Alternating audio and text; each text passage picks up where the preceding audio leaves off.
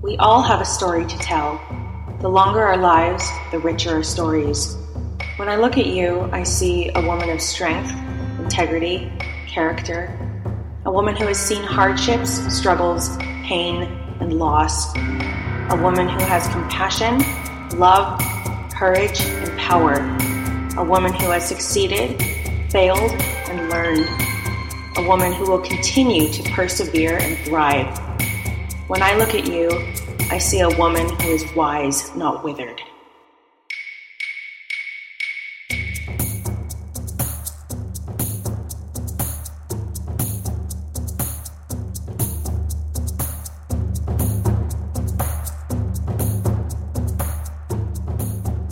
Welcome to the Wise Not Withered show.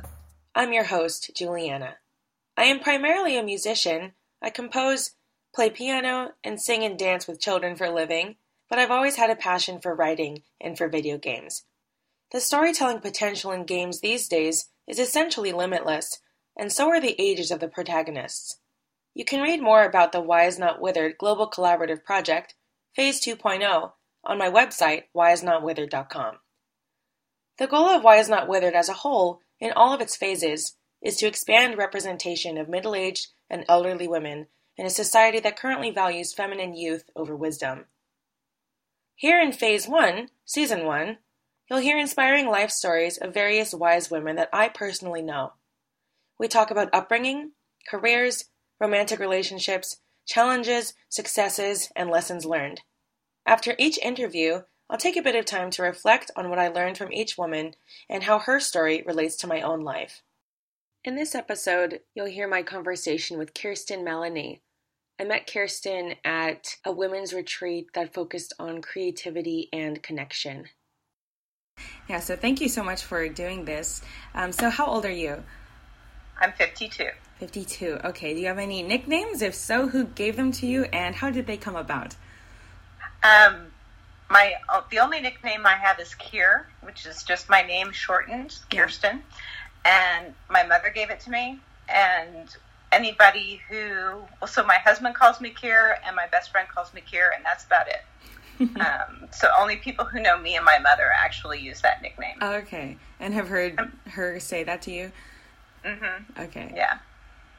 All right. Are you currently employed? I am. I'm employed full-time at the University of Missouri School of Medicine. I work in the dean's office doing faculty development. Oh, nice. How did you get into that? It was by accident, actually. I never... Well, no, that's not quite true. When I moved back where I live now, my daughter was starting kindergarten, and I was a single mother at the time, and she was smart, and I knew she would want to go to college. I had no idea how I would pay for it. So there's three. There's a community college and a women's college, and then the University of Missouri here. And I set out to get a job at one of them so that I would get a tuition break for her. Oh, and okay. She just finished her freshman year. So that's how I ended up there. So. Nice. So what jobs have you had over the course of your life? Or maybe mostly, most important ones. The important ones? Yeah. I was a professional actress up until I became a mom. And I worked out of New York City. I did a lot of regional theater. And then I started temping in New York City to get by in between gigs. And I had no idea how to type. I had never turned on a computer. And then I've spent most of my professional life being an executive assistant in some form or other until I took on that professional role at the university. Okay. Interesting. Okay, so you said this one might be a little difficult to talk about. So just whatever you feel comfortable talking about. So talk about the romantic relationships you've had over your life. Like what kinds of people have you loved and what did you learn from each of them? Okay, well, see, I as soon as I say this, I've had many romantic relationships in my life. I've been married once, but I've had two relationships prior to that each lasted about 8 years. Oh, okay. The second one was the one that produced my beautiful daughter. And I think what I've learned most of all through the relationships is that I do have a tendency to give my power away, and to really guard that, to understand when it happens and why I do it. So I reflect a lot on that. And I got married when I was 42. Been married, oh my gosh, almost 10 years now. So, and we're doing well. I think since this is the first marriage, even though I was in committed long-term relationships before, I was not married to either of them. And I think marriage is really different. So I'm still learning about that the way I guess a young woman would, being in a relationship, being in a committed relationship. Okay. Communication is hard for me because I'm completely conflict avoidant. Like I don't like conflict. I would rather not speak, which in its own way is conflict. Yeah. So learning to not give my power away and have my voice, and at the same time, enjoy all the lovely things that are about a relationship, and getting to know somebody on a deep and trusting level. So, what was the catalyst that finally ended the other relationships? The first one, we grew apart. I was in a relationship with a much older man, a man who was about 20 years older than me. And he was at the point of his life where he was settling down, and I was at the point of my life where my career was just taking off, and I wanted to move to New York City, and I wanted to pursue my acting career, and the two just did not go well together. Okay. So that was a meaningful decision to part. And then the second one, I think, had a lot to do with mental illness of my partner and his refusal to get help, and me not wanting to raise my daughter in that kind of environment. Yeah. So that relationship did not end well, but it's at the same time, it's the relationship that I got the best gift from, which is my daughter. Yeah. Okay. So now getting a little lighter. Okay, what is one item that you spend a small amount of money on but has a lot of personal value, and one item that cost a lot but had little value after all? I always think that I'm the ones that cost a lot, and my perception of costing a lot, probably on the scale of other people's costing a lot, is very low. But I do love to take courses and take classes. So I take a lot of online classes, and I register for a lot of them. Okay. And it's I don't always finish them. I don't always get as much out of them as I think I'm going to get out of them. And I collect them in a way. So I think one of the things I'm learning to do is, I have everything I need to do the things I want to do in my life. I really do. And I don't need to take another class. So learning that lesson has been, you can always learn. I'm a believer in lifelong learning, but right. I collect them the way other people collect, ceramic bunnies, for their shelves. So, yeah. The things that cost the smallest amount, I think one of the things that I love spending money on, and I think is totally worth it, is going out to dinner. Yeah.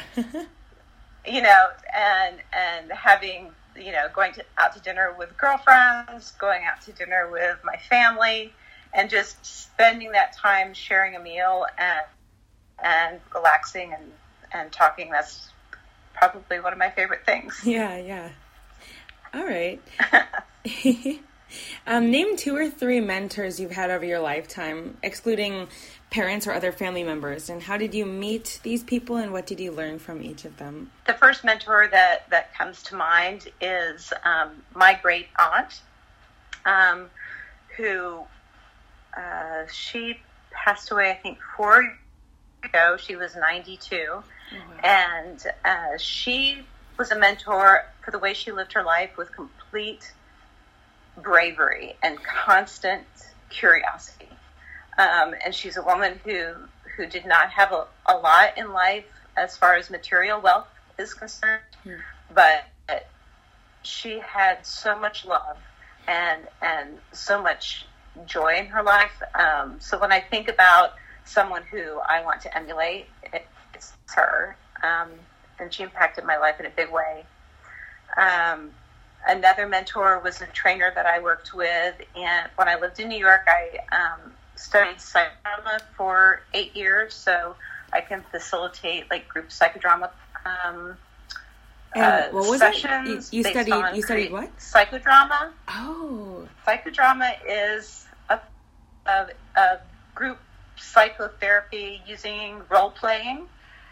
Oh, interesting. And I didn't do it as a therapist. I did it as a coach and focused on creativity and personal development. So my trainer, the person that got me into that, I worked with her for 8 years, and I learned so much from her about that craft and about what it means to be a caring, listening, empathic person who could facilitate change in somebody else's life. Oh, wow. So her name is Louise Littman, and she's in New York City. And a third mentor, I think, would my acting teacher in grad school, who is the first person to advise me her technique from, and it was when I first began. Even though I had studied acting my whole life and had been in acting my whole life, I kind of was going on instinct and a little bit of technique, and he was the first teacher where I started to really understand the actual technique and craft and how that practice could perfect the craft and how you could work with it. And he has phrases that stick with me, and sometimes in my life, like he would say, you're pretending to pretend. It's a bad thing. That means you're faking it. You're faking it. You're pretending to pretend. That's not good. And things like that. So, and also do it truthfully and for a purpose. So when you're committing to an action, you be truthful about it and you know what the purpose is. Those are things that guide me still about doing something truthfully for a purpose and never pretending to pretend. That's not allowed. Right. Okay. Yeah, that's good. That sounds good for real life too. Yeah, it is. All right. So, getting a little heavier now. What was your first experience with grief over losing someone? How old were you? Who was it that passed? The first experience, I think I was about 14 when my grandfather, my father's father, passed away. And I was close to him, but not incredibly close. Like, he bonded more with my cousins and folks like that. But watching the impact it had on my dad was very profound. Yeah. And it's interesting, because like just before my grandfather passed, if I'm going on too much, just stop me. But just before my grandfather passed, my dad and I found this stray dog on the way to the grocery store one night. And my dad brought the dog home, and the dog was really old. And he tried to find the owners, but in the meantime, he kind of built a little safe bed, and he would sit out with the dog and talk to the dog, and the dog passed away a couple of days after it was at our house. Oh, wow. And then my grandfather passed away like the next day. And my dad said, I think the dog came to tell me something, or came to prepare me. Wow. So it was, I've forgotten that story or how profound that was for my father. Yeah. Wow. So what lessons did you learn about death that you could teach to those still living? That is a hard one. I think what I've learned most about it is grief is deep, but the important thing is to celebrate the person celebrate the person's life, right? Yeah. And honor them for who they were in your life.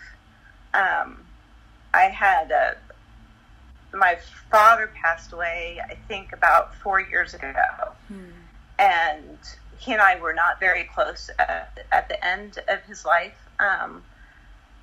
So there were a lot of things that were unsaid. So I think, it's not so much about grief, but it's about say what you need to say and have the conversations with the people that you need to have, because you may never get a chance. Right. So I think that's the most important thing. Yeah, definitely. So what is one of the biggest challenges that you've overcome, either a specific situation or simply over a long period of time? I think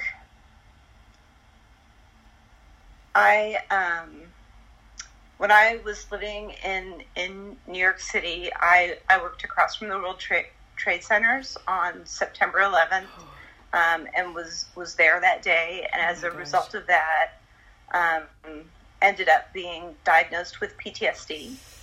And I think coming to terms with that and understanding how that impacts my life, it really impacted the choices I wanted to make around my life, because my daughter was very young at the time.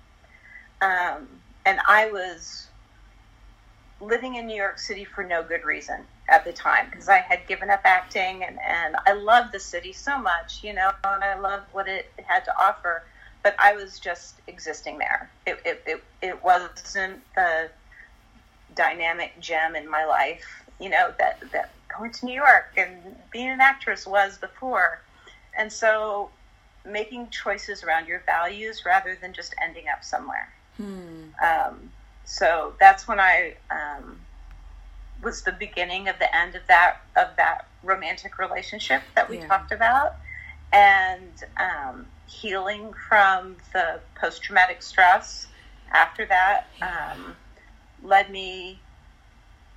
I don't want to say it's a gift, because it's definitely not a gift, but I learned from it things that I don't think I would have learned in any other way about myself and about being human and about this world and being part of it, as far as citizenship is concerned, and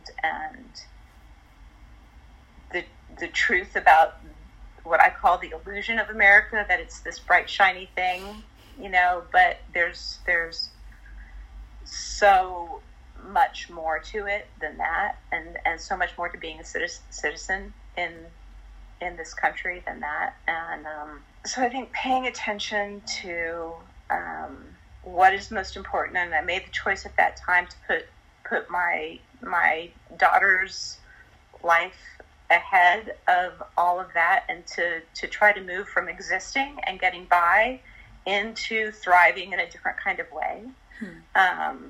And I feel like I've succeeded at that. Life is good, and dreams have come true. And so that has been a profound and kind of a long journey. So. Right. Yeah. Wow. Well, thank you for that. Sorry. That just, wow. Oh my gosh. So you mentioned your daughter. What things do you feel like you've been able to accomplish because of your daughter? You only have one child? Just one daughter? Yes. Okay. Mm-hmm. One child. Well, I think that I have, she's really taught me to be myself, because to be honest, and she's really honest about who she is, and knowing someone that well. I mean, I know my daughter better than I've ever known anyone in my entire life, and I think that's just the way it is with your child, and maybe that's not true for everyone, but it's definitely true for us, and I trust her implicitly with anything, and I feel like she trusts me implicitly with anything, and having that level of trust with someone is something I've never experienced before. Yeah. Like my mother and I have a really great relationship, but it's different from the other side. It's different from the mom side than it is from the daughter side. Yeah. So, and your daughter is like 19, 20? She's 19. Okay. Yeah. So, and I think sense of humor. She has a fabulous sense of humor, so we really enjoy that. But I think the kind of love that you experience where it really doesn't have any conditions on it. It's pure, a pure kind of love where you're going to love that person no matter what and be there for them no matter what. And you want them to be as free as they absolutely can be at the same time. Right. And that is a new kind of love in my life that I didn't experience until her. Okay. So what would you consider your greatest success in life so far?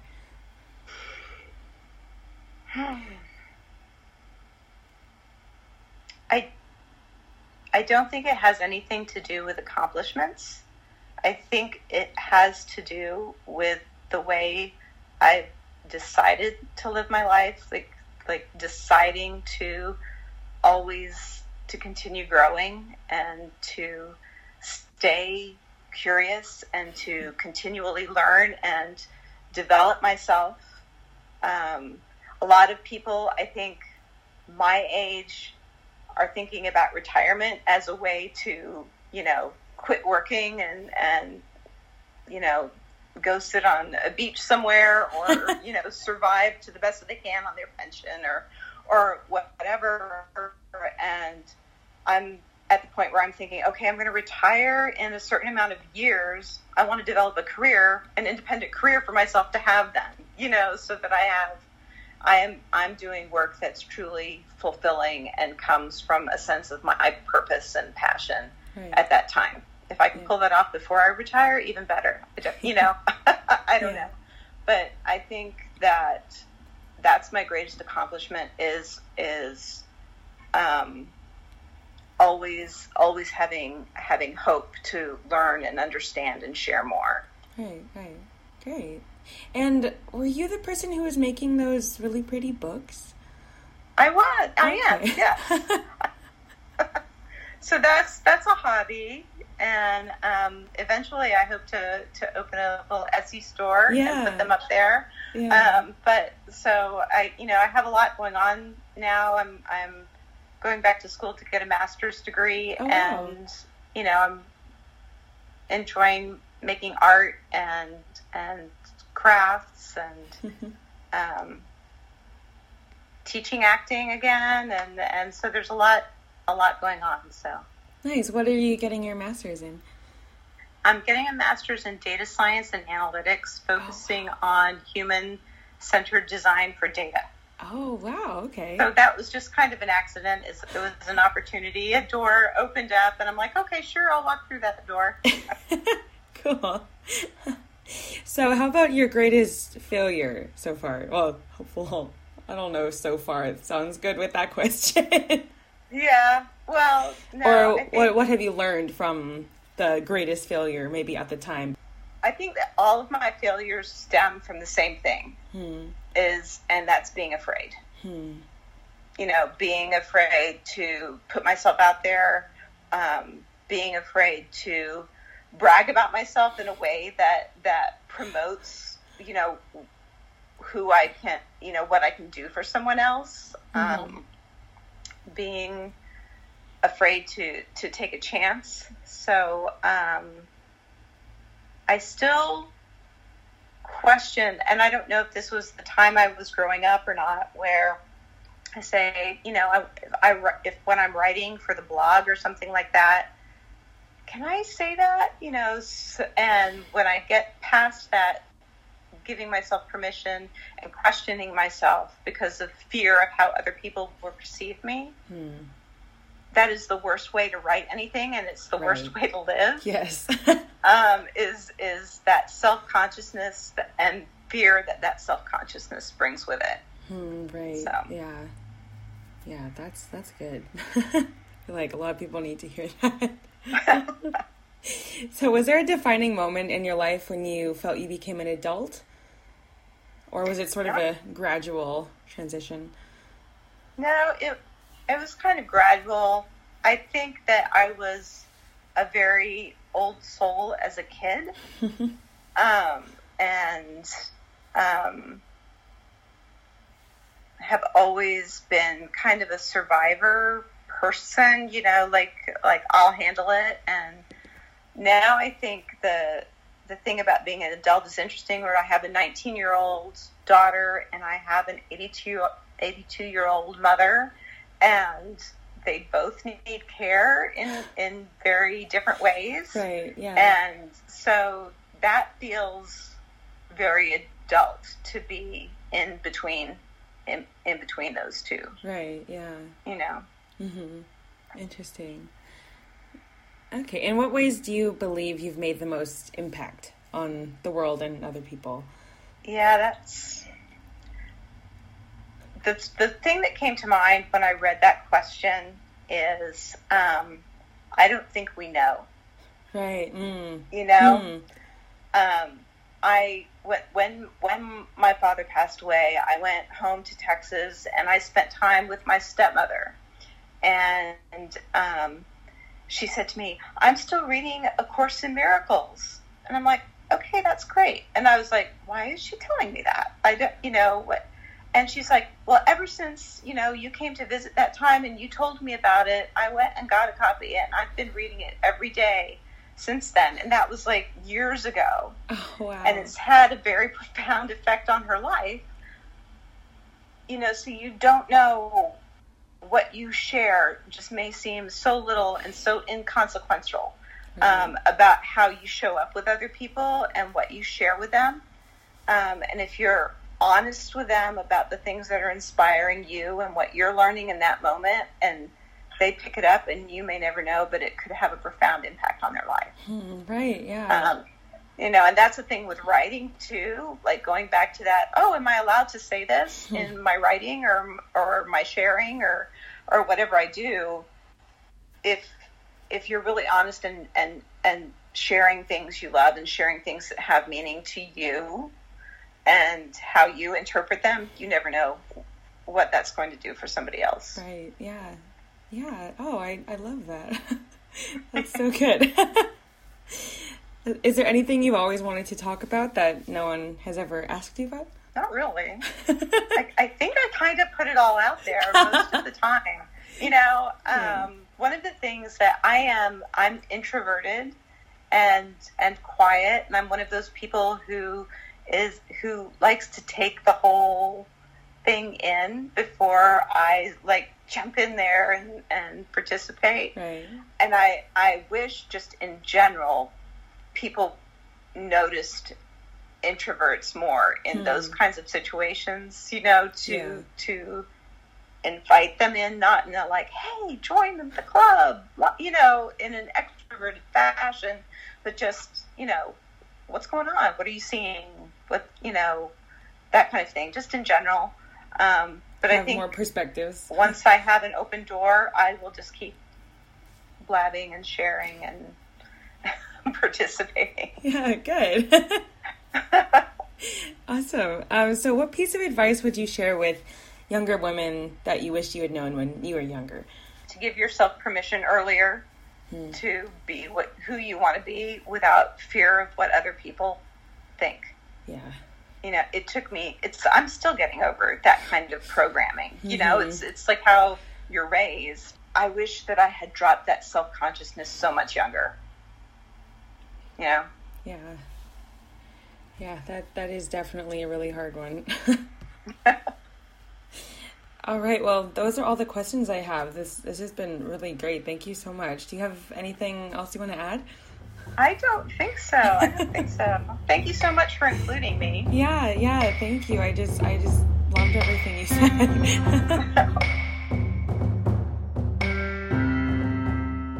After listening to my conversation with Kirsten Maloney again, I guess I hadn't really processed this until after, but I just really admire her foresight in that she set out to get a job at a university so that she could get a tuition break for her daughter.